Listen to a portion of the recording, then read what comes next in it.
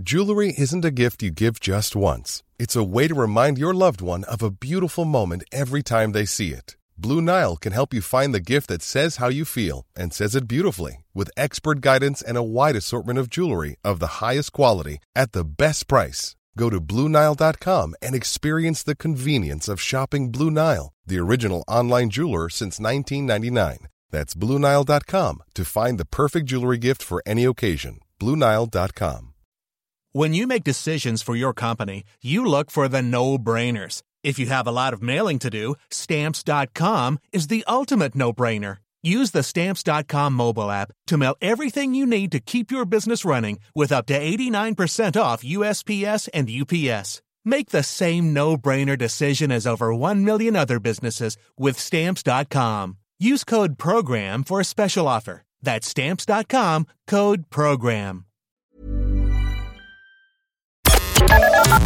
The Opinion Line on Cork's 96 FM. There is an element of the cost of living crisis that you mightn't think about unless you have to, and an increasing number of people are having to, and that is hygiene poverty. This is National Hygiene Week to raise awareness of hygiene poverty. First of all, what is hygiene poverty, Rosie McDonough, and how many people are affected? Morning.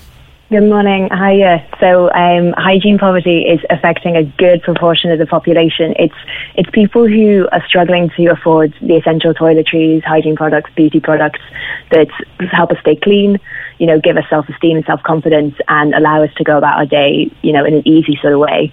Shower gels, toothpaste, all of that sort of stuff, nappies, you know, baby care, household cleaning products. It might be bleach and Dettol and things like that, which it can all add up if you're having to do a big shop every so often to get it all.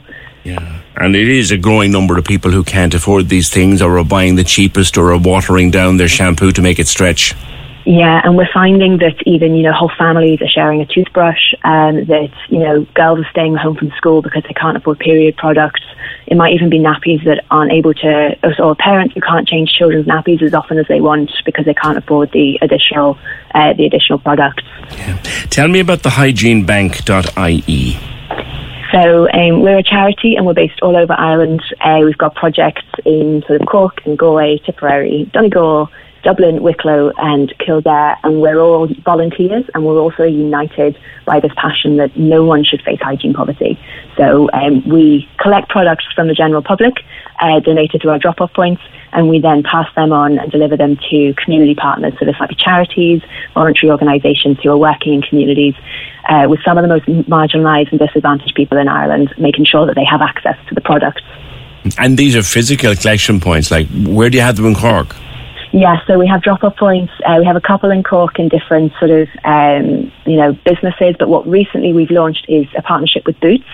So at the Boots at Half Moon Street and Blackpool Retail Park have drop-off points that people can donate products that they've bought or products that they've had at the back of their cupboard for a while and haven't used.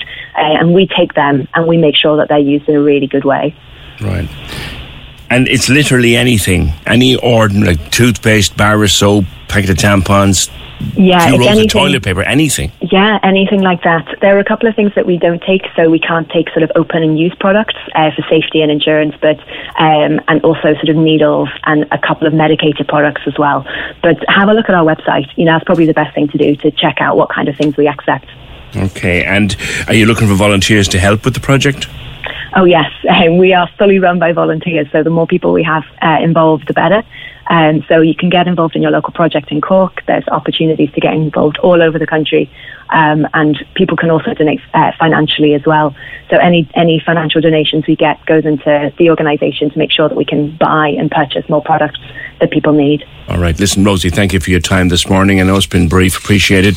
Rosie McDonough, Hygiene Bank Ireland. You can go to thehygienebank.ie for more information and their collection points here in Cork. And, of course, they have that association now with Boots. Cork's 96 FM.